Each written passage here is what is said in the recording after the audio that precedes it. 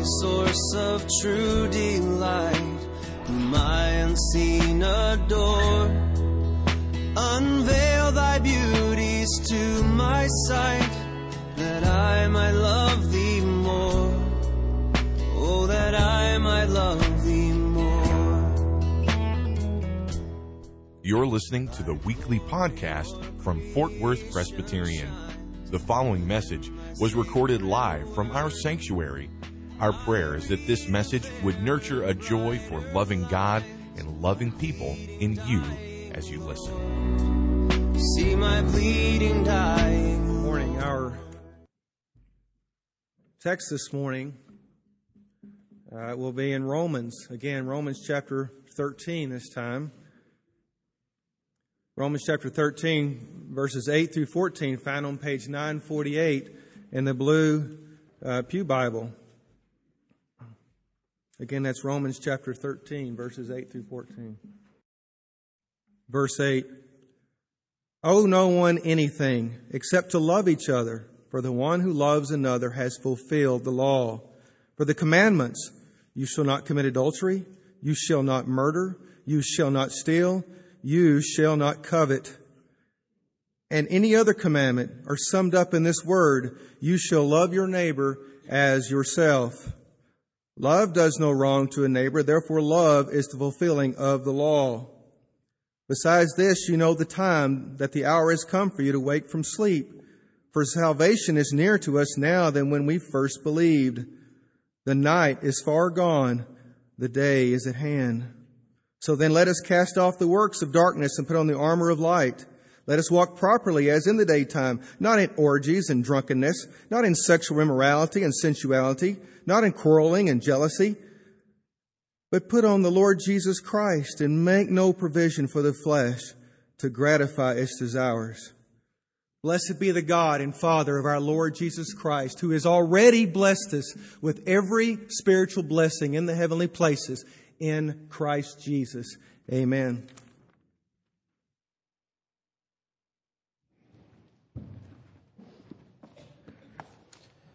Let us pray.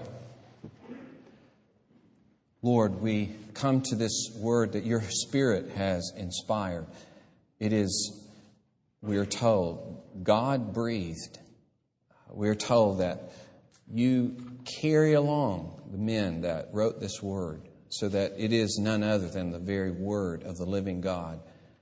We thank you that you speak it to us in this day, today, and that, Lord, you use feeble means by which to do that. We pray that this text of Scripture could be opened up to all of our understanding, that we all will grow in your grace, and, Lord, that we will live differently, that your word will have its transforming power in our lives as we hear once again the precious gospel of our Lord Jesus Christ.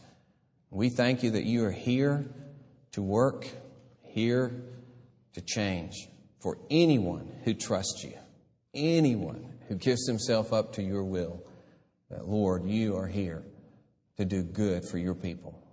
You're the one who died for us. You nourish and cherish your church. And so you will do even now by your sovereign grace. And nothing can stop the sovereign Lord from working in his people's hearts. We thank you, Lord.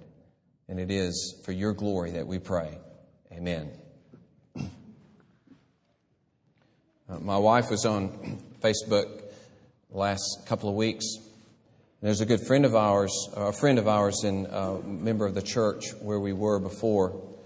And she's just telling how her day went, as people do on Facebook. And she said, I picked up Caleb from preschool. Caleb's 3 years old. Picked up Caleb from preschool and asked him, what did you do today? Did you play outside? And he said, yes, I play outside. I slide. I climb. I hit. I say sorry.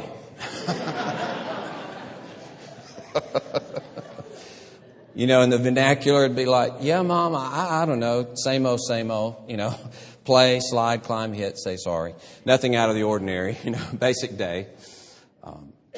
And I thought, what a description of our struggle to love every day.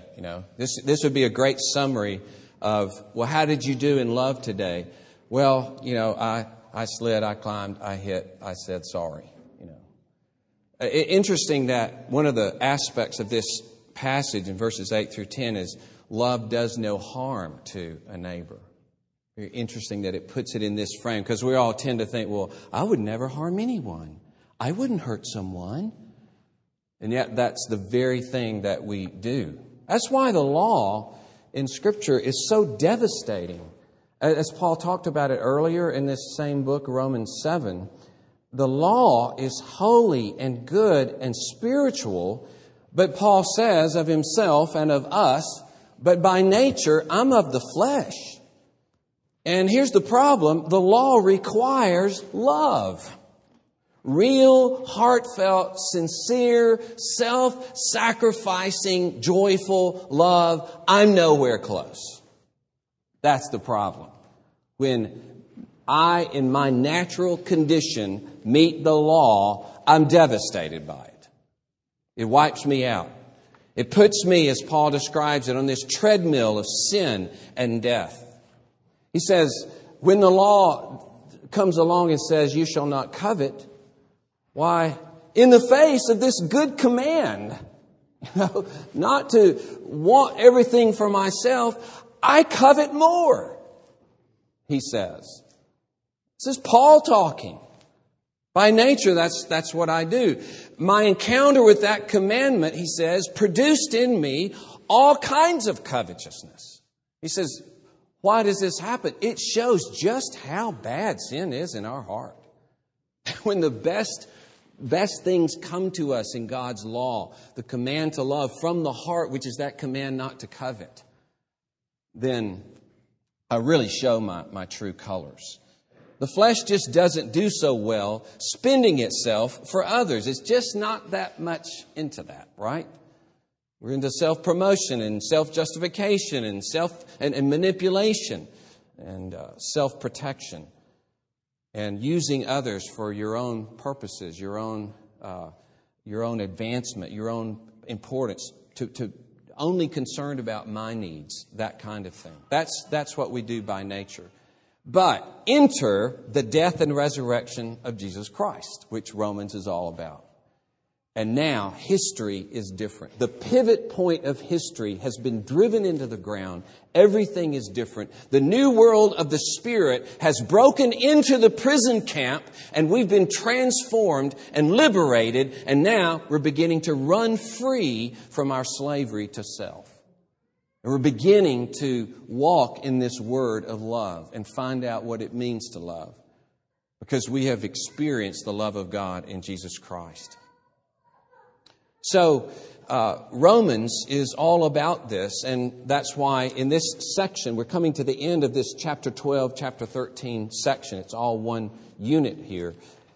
He says in chapter 12, verse 1, that we're not to be according to this old age anymore. When it says world, it uses the word age. Not a part of this world, this age in which we live. We're self-dominated, but we're to be transformed now. We can give ourselves to God as new, living, raised from the dead people, so that we are dedicated to His purposes, and so that we begin to take on the very character of Jesus Christ. And the main theme of this whole unit, which is the big application of all that Paul has said, is love, right? Chapter 12, verse 9, let love be sincere. And now he's bringing that to a little closure here. This sincere love is what he's been talking about all this time. And so he returns specifically to that topic. And so, as I've talked about sincere love, that's what you owe to everybody. Let everything be focused on this love that I've been talking about. So I'm going to break it down in a few things now, so that you don't break into a sweat when we get toward the end. We're not going to deal with verses 11 through 14. I can see us, coming to the end. It's like, he hadn't even hit verse 11. So we're going to wait till... actually, next week, Keith is going to be preaching. I'm going to be out of town next week. And so we'll come back to this in 2 weeks. And Keith, thank you. We're looking... everybody's looking forward to it, that you would be preaching. So in this section, though, verses 8 through 10, as we focus on love, first we're going to ask the question, where? Where does this fit in kind of the teaching as a whole in Scripture? And most everybody points out that because the commandment in Leviticus 19:18, where he says that you should love your neighbor as yourself, this was not really singled out in Jewish thinking before Christ as a special big law. Okay, it wasn't something that they pointed to, but this is what Jesus pointed to. This is what Jesus said. This is the whole commandment, along with love the Lord your God with all your heart. This is where everything, in fact, he says all the law and the prophets hang on these two commandments. Everything can be hung, strung up, and upheld. This is the structure of the whole Bible, basically. And so it's almost certain that Paul is drawing from Jesus at this point. That Paul is depending on the Jesus tradition, the Jesus teaching on this subject that was passed to him. He apparently didn't hear it himself, but he had access through others of this teaching. And he is reinforcing this teaching that Christ himself set forth. So that Jesus and now Paul saying, here's the central aspect of the law. This is what the law is all about. And as I've said, this is resuming what he started in verse 9, and it's creating a little bracket for everything, so that you'd say all the obligations of the new covenant, just like the Old Testament that Jesus said, all the obligations and the commands of the New Testament are bracketed by this thing and defined by this thing. Love. It's love. Okay? Now, that's a little bit of the where that it sits within the context of Christ and the context of all the New Testament teaching and Paul's teaching. But who is addressed particularly? That is, who do we love? Who is Paul pointing us to? It says, owe no one anything. And this connects it to the section before, because he talked about owing to those respect that is owed, honor to whom honor is owed. So he takes that idea of owing and he links it to the idea of loving. And in short, he means pay all your debts, but in the first part of verse 8, but he's really getting to this point, except here's a debt that you always owe. Okay? Don't owe anybody anything. Pay your debts on time, whatever the structure of your debt arrangement is, fine, do that. But here's something that you're always going to owe. And that is love. But he says here, the one who has, the question is, when he says love one another, does he mean in love one another just those who are believers? And usually when Paul says to love one another, then he is talking about Christians loving one another. But later in Thessalonians, for instance, he says twice, love one another and everybody else, or do good to one another and everybody else. So usually that just applies to one another. But in this section, people are pretty much agreed that this especially include, or at least does include, it's not restricted to believers. It's a love commandment that goes to everyone. Because earlier in chapter 12 and verse 17, he's talked about everybody. Repay no one evil for evil. Be living peaceably with everyone, verse 18. Don't be overcome by evil. In any case, in verse 21 of chapter 12. And in this case, in this chapter itself, he says, owe no one anything. And that's the indication that this applies across the boards. And this word other that we're going to look at here, the one who loves loves the other, seems to include almost anybody that you meet. Okay, so it's not restricted to believers. This, of course, is an emphasis on believers, but it includes everyone. And so it includes your neighbor, whoever that neighbor is, as he gets to. So let's look a little further then at this who. It's interesting that he uses this word other, the one who loves another, or literally the one who loves the other. It's that word that we get, say, heterosexual, heteros, okay, the other one. And it means this, whoever at the particular moment confronts you as your neighbor, Okay? Now, this guards us from this idea of saying, well, look, I love everybody. There's nobody I don't love. Yeah, well, except for those closest to you, probably, that you yelled at yesterday or that you ignored the other day, whatever. It's easy for us to say in a general way, well, no, I love everybody. There's nobody I don't love. But when he says to love the other, the idea is the one who God has put before you that claims your service, that you owe the people that you come into contact with this love that God has given you and commands of you. So that we don't say, hey, I've loved another or I've loved someone. That's not the point. Don't worry, I have loved some people in my life. Okay? No, it's love the other. And the idea also there is that there could be somebody very different from you that you're going to be called to love.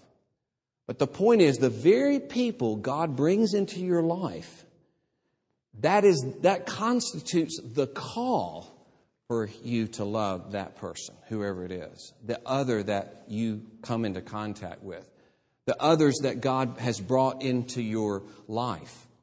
And in that sense, a neighbor is not someone arbitrarily chosen by you, although you may choose to initiate something in a person's life that hardly even knows you. But it also refers to those that are given to us by God in His providence. And boy, that becomes across the board, doesn't it? Especially if you're going to be close as a church, because there are a lot of people here that you really like to be with. And then there's some people here that you don't really like to be with that much. They're very different from you in many different ways. And so our call is not like those who like you, like those who are like you. You love the other. Loving each person that God presents to you as your neighbor in the circumstances that this person is someone that's in a position, that you're in a position to affect good or ill in their life. So God puts you in a position to affect good or bad in this person's life.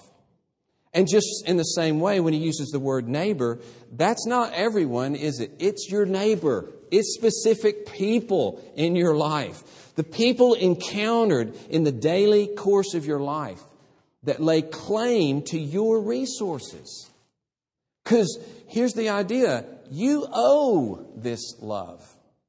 And so for every person, there's in a sense, God says, okay, you've got resources, you've got time, you've got affection, you've got concern. You owe this to this person that you're talking to right now. Now, it takes all kind of different shapes in the workplace, in the neighborhood, in the church, in your family. But the commitment or the demand to owe this to every person is there constantly. And so the other is specific individuals that you come into contact with rather than I just love everybody, but nobody in particular. So every day we have this opportunity to give this love that we owe to everyone that we come into contact. That's why in terms of debt, this debt never comes to an end. Origen, an early writer, says we should pay this debt daily and always owe it, so that we owe love to everyone. We say sometimes in a negative way to say, hey, I owe you one, right? Or we say positively to somebody, like they've done something for us, hey, man, I owe you. I really owe you. But this is a response to the grace of God, the love that we've received in Christ that makes us overflow with the joyful giving of that love. We owe it to everyone. We owe it to every person. We owe it fully and completely and constantly, deserving or undeserving. Even to the most difficult and unlovable, we owe this debt of love that flows from the love with which God has loved us. And He's reconciled us as we were enemies. See, that's the love that the more we meditate on it, the more we experience it and are amazed at it. He loved me while I was an enemy. Then we begin to pour that love out to others.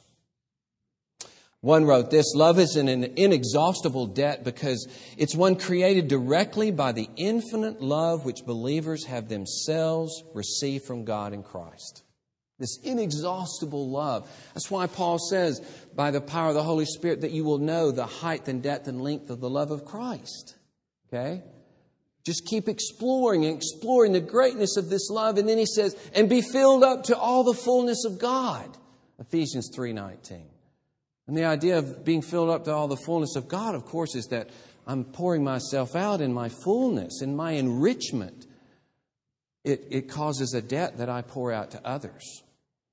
And it's not an onerous debt like, oh gosh, I owe some more taxes. You know, we talked about even that last week, that maybe that shouldn't be our complete attitude because God is provident over that. But still, this always at the core of this is a joy. It pours forth as a joyful obligation. In fact, we see people as the opportunity to spend the joy that we have in Christ.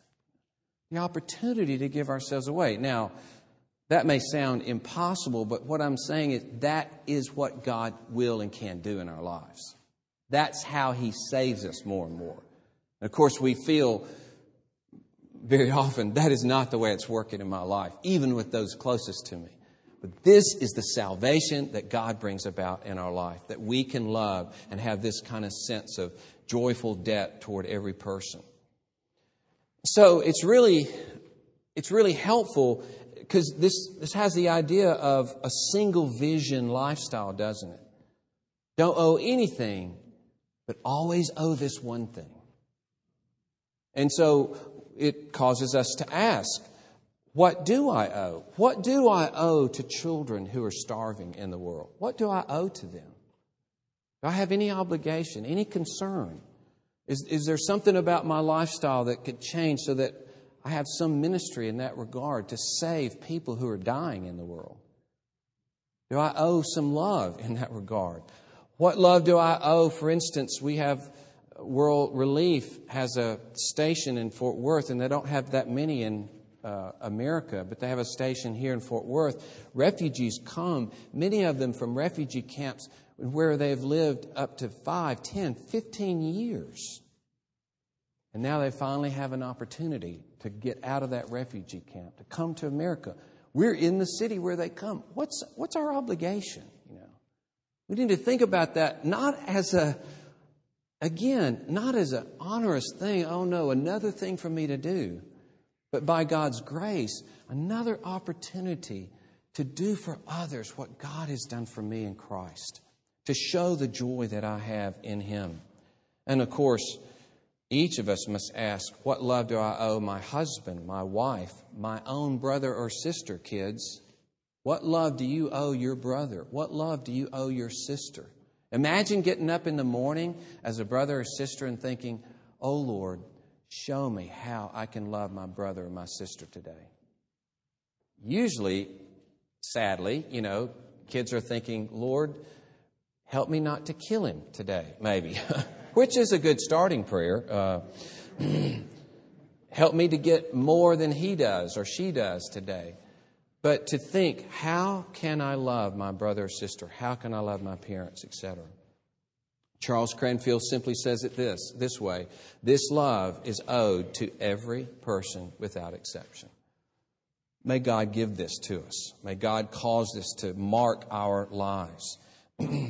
And he says here, your neighbor as yourself. And just to explore this a little bit, it doesn't mean that you better work on loving yourself for a long time. And then if you ever do get to love yourself, then love others like you love yourself. But it assumes that you do love yourself. Like Paul says in Ephesians 5 when he's talking about men loving their wives. And he's talking about how your wife has become a part of you and you're one. She's your flesh, you're one flesh. And then he draws the conclusion, nobody ever hated their own flesh. That's just a given. Nobody ever hated their own flesh. But they nourish it and they cherish it. And so she's your flesh. Nourish her and cherish her like Christ does the church, because the church is one with Christ. So even, you've heard this before, that Pascal, himself wrote that even if a man commits suicide, he's pursuing happiness. He's pursuing his own well-being because he thinks he's going to be happier if he does this. He's still out for, satisfaction and self in this. So this love that is real and sincere for ourselves, the commandment is love others like you have this real, sincere love of yourself, of which love there is no doubt.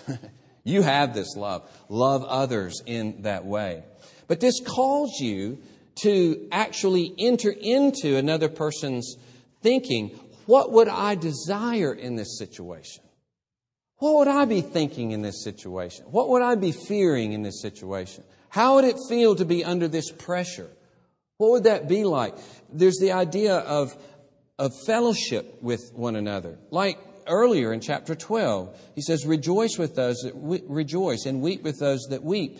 And even when he talked about giving and contributing to the needs of the flesh, the idea is koinonia, a sharing yourself, sharing in their suffering so that we enter into it. And that's the idea here. Not just what should I do, what's the right thing to say in this situation or the right thing to do, which is good, but also to ask, how would I want to be treated? Love your neighbor as yourself, to enter into their lives. So this is some of what the who is here. This love of the other one that is before me, the neighbor, and entering into their situation. And of course, this is not only believers, but it's all people. Of course, it must start with believers, and that's the emphasis here. But then the question is not only who, but what is this commandment? What is this love? First, we'll see it's a fulfillment of the law. This is emphasized so much in this passage. So we don't need to run past this without thinking, wow, Paul makes a big deal out of this being the fulfillment of the law. He begins that way, doesn't he, in verse 8. In fact, he gives this as the reason why you should love in this way. And this should settle it, so to speak, This should... it's the linchpin that secures the argument. Love one another, because if you do that, you fulfill the law. He ends this little section that way in verse 10. It does no wrong to a neighbor. Therefore, it's the fulfilling of the law. And then he says in verse 9, they are all summed up, all the commandments, in this one word, you shall love. So, boy, it is tightly drawn that the law will be lived out in love. And therefore, it's a good thing to fulfill the law. Sometimes in the Christian life, you hear that the law's done away with. We're not concerned about the law. In fact, some people will say, and I've read a few commentators, not many, but a few that almost come to the point of saying, love has replaced the law. Which is very odd, because the very commandment of love is found in the law. So you're taking one commandment of the law and say, well, this cancels the whole rest of the law. Well, Jesus didn't say that. He said this is the strongest, or the essence. It's the structure of the whole law is love. It's what all the law has to do with is love. And so here Paul gives this as the reason so that we would see... He assumes you want to fulfill the law. He assumes the law is good and spiritual, and so you can be so thrilled and happy that as you walk in love, you're fulfilling this law. You're walking in the whole essence of the Word. Jesus said the very same thing, and when he said all the law and prophets hang on these two. These are the iron stakes, right? Driven into the oak, and the law and the prophets hang on these. They find their ultimate meaning and fulfillment in love. If love to God and love to others falls down, everything falls down. No commandment means anything apart from it is a function of love, a part of love. So he's able to say in verse 9, all the commandments, not only these 4 quick ones he mentions, but any other commandment are drawn together under this single statement. You shall love your neighbor as yourself. Now, obviously, he's talking about that part of the law that regards neighbor, not the part that regards God himself. But that's, of course, understood. He's concentrating on our horizontal relationships right here. So he begins and ends, interestingly, with love. If you saw the structure in the Greek, it even reinforces this, as though, love is just blazing like that in the passage. So it is the greatest, most central, important thing because it's the fulfillment of the law. And therefore, this is the way we obey the law. The love is the action that the law requires of us. And so all the various commands of the law are simply expressions of love. If we focus on the commandments, like the Pharisees had begun to focus on the commandments, and they treated them in a brittle way, they treated them in a way in which they promoted their own self-righteousness. They even called themselves law keepers, but Jesus said, you've lost mercy. You need to go back and see what it means when it says, I love mercy rather than sacrifice. Lost the whole heart of what it was all about. It's not a group of commands that you try to put yourself on a pedestal because you've obeyed these and then look down the nose at other people who haven't obeyed them and make yourself feel better that way. That has nothing to do with love. But love, of course, involves the affections of the heart, not just outward actions. Here's another aspect of it. It's not just going through the motions. A true understanding of the law means that we're not just outwardly doing things while we house a whole inside that is bitterly opposed to people, that is depressed because I don't have what other people have, that is constantly embittered or jealous or envious. But, I do all the right things. I'm following the law. I'm following the rules. I go to church. I read my Bible, etc. But this is a realization that it has to do with the heart. It has to do with the affections. And that this is what the law requires. We tend to think the law was only external. No, the law sought for this heart obedience. I think this is why Jesus in Matthew 5, when he's talking about obedience and righteousness, he says, your righteousness has to exceed that of the Pharisees. And at first glance you look, well, wait, they have hundreds of laws and now I've got to have thousands of laws? Is that what you're saying, Jesus? I've got to have more laws than the Pharisees? He said, no, they don't really have heart obedience. They don't know what it is to experience God's love and then in that love to pour themselves out for others. That's what's needed, is a heart obedience, a heart love. At the same time, we must guard against, on the other hand, that we say, it's only love now, we don't need the specific commandments. So, a guy can come home to his wife and say, honey, I'm leaving, but it's all because of love. It's all because of love. I'm following love. In fact, it's not the commandments anymore. It's not adultery and all that. I just love this other person, and I'm sorry I don't love you. I'm living by love. And I've heard that before. I really have heard that. Couldn't be a greater abuse. But see, the commands are steering us clear of subjectivism, where we just, on our own, want to define what love is so that it becomes a function of my selfish desire. My desire to abuse someone or misuse something, and I want to be able to put the word love over that, even though it flies directly in the face of what God specifically says. So see, the two are wonderfully intertwined. That the law tells us where love should run, and love tells us what the heart of obeying the law should be. We're told in 1 Corinthians 13 that love rejoices in the truth. Okay? It's so easy to say, well, I just love everybody and I don't care if they preach the truth or not. I just love everybody. No, love loves the truth. It adores the truth. It follows the truth. It gives itself to the truth. That's the way love works. Love walks along the lines of the law. And part of what Paul is doing here is defending probably the attack that because he spoke so much about love, that he was denying the law. And he says, I'm not denying the law. This is the way to really get at the law, just as Jesus said. You want to fulfill the law? Walk in love. Live it out from the heart. And so it keeps us, love, from in understanding the particular commandments in kind of a rigid way, a loveless way. But we also are to be saved from resting in some kind of vague content and many times a hypocrisy in which we're making up the word on our own. So let's say this. The structure of the law is love. Love constructs the commandments. The commandments stand by love and love only.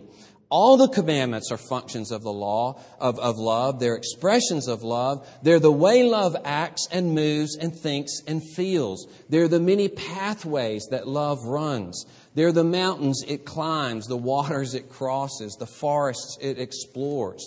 So the commandments are love on the move. Love doing, love avoiding, love refraining, love disciplining itself, love bending itself and molding itself and shaping itself and building itself. So let's bring them together, and always see the commands as another way that God defines for me where my passion for God can flow toward others. To help me understand the very structure of what I'm to do and how I'm to give myself away from others. So it is the fulfillment of the law. That's one what of the law. We've seen who it applies to, and the what is it's the fulfillment of the law. Here's another what, more briefly. It's negative as well as positive. That's very obvious as he says, you shall not murder, not steal, not covet, not commit adultery.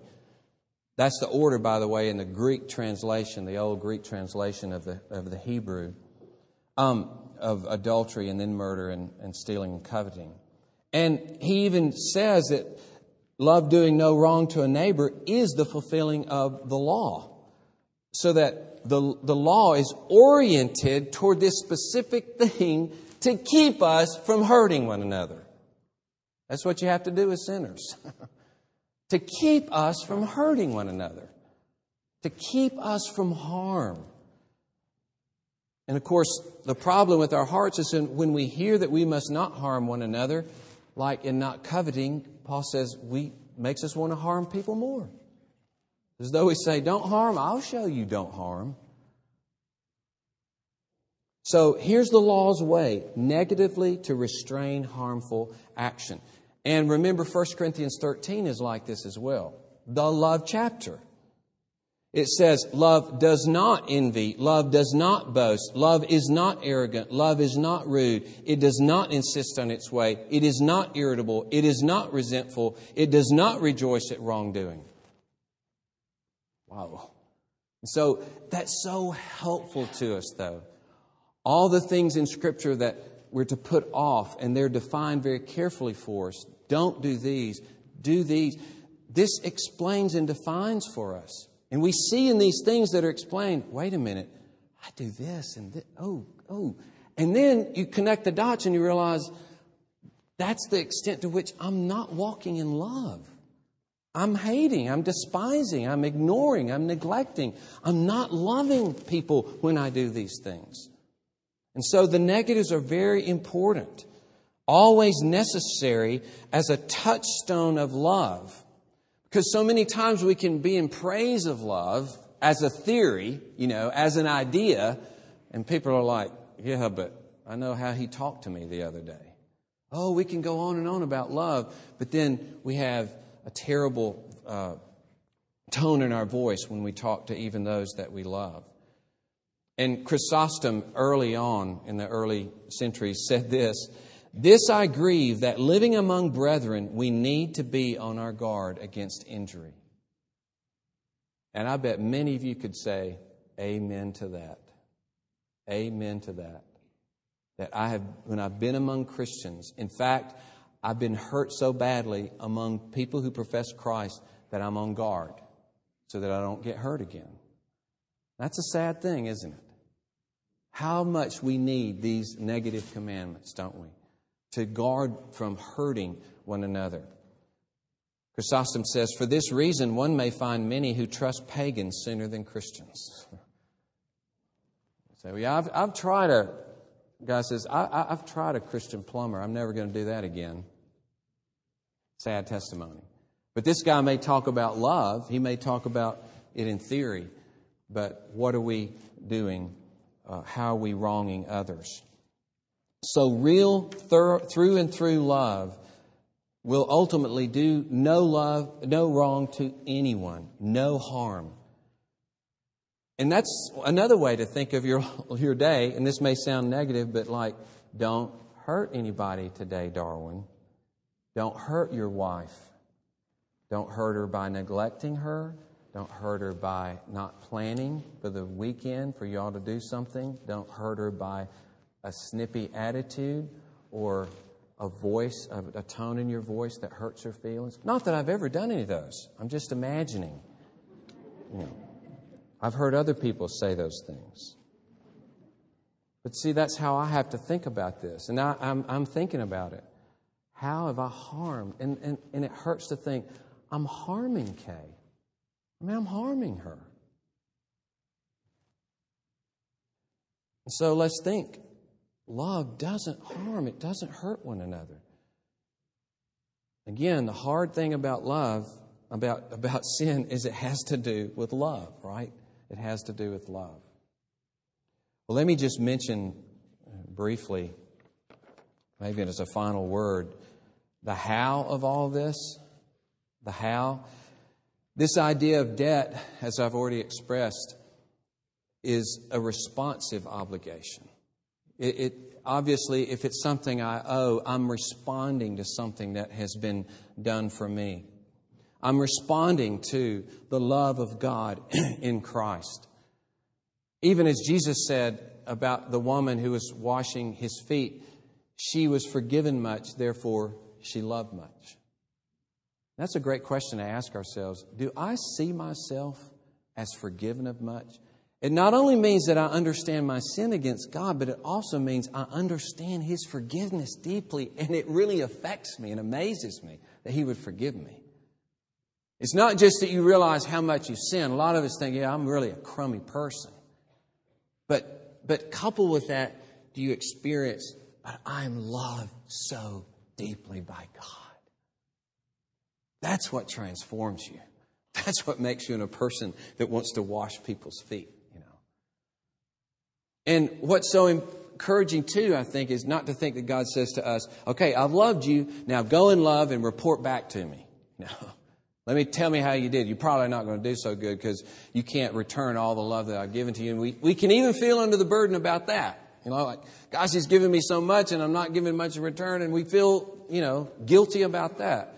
But think of it this way, that God is with me to love others. He upholds me and sustains me. He attends me. He has fellowship with me as I struggle to love others. See, He loves me in the midst of it. He loves me in Christ and sustains and works in me so that He embraces me as I'm seeking and struggling sometimes to embrace others. So it's a response to His love. And that's why, again, maybe memorize, maybe pray through Ephesians, the last part of Ephesians 3, where Paul says, I pray that the Spirit will so work in you that you understand the love of God in Christ. And just what he prays, so that we will know that love. And wonderfully in the new covenant, if he says, I'm going to put my law within you, I'm going to cause you to walk in my statutes. And if we understand that the essence of those statutes is love, and that Christ says, a new commandment I give you, that you love one another, God is here and He promises to make us a people of love. It is a vital part of the new covenant. He will make us into His image. So as we respond, we are trusting Him. We're believing Him to have this mighty work in our lives. He promises that He will make us into the image of Christ. He says that He will cause us to walk in this law of love. And He gives us the Spirit. It's said that in Galatians 5, as you know, that love is the fruit of this powerful Spirit working within us. So we believe and trust. It's a response. It's faith in His promise. And then it finally is simply looking to Jesus Christ, who tells us, a new commandment I give you. It's like my life and death, in a sense, is the commandment. He takes the law of God and He says, this is how you do it. You want to see the law worked itself out in all of its beauty and magnificence? Here it is in my life. This is what I'm talking about. Follow this. Live this out. Know what this is. Trust in it. Rejoice in it. Be in awe of it. Live it. Breathe it. Fight for it. Run after it. Be satisfied in this love and nothing else but this love. This is your life. This is your new meaning. This is your definition, because you belong to me. How glorious.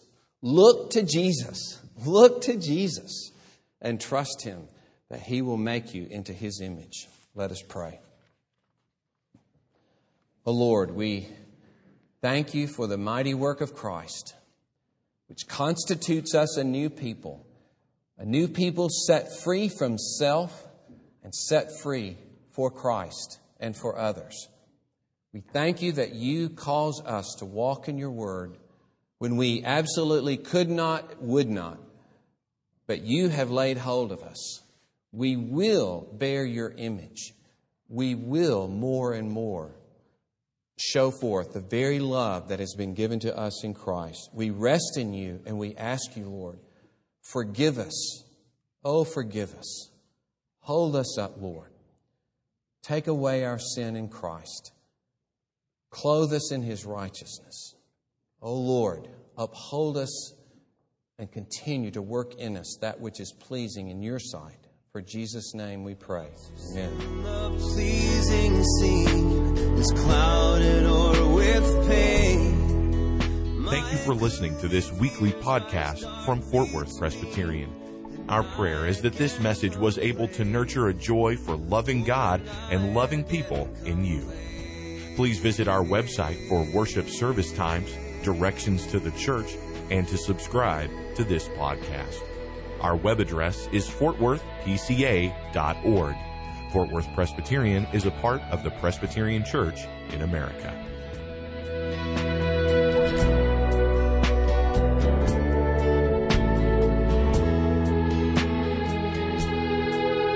Jesus, my Lord, my life, my light. Oh, come with blissful ray. Break radiant through the shades of night and chase my fears away. Won't You chase my fears away?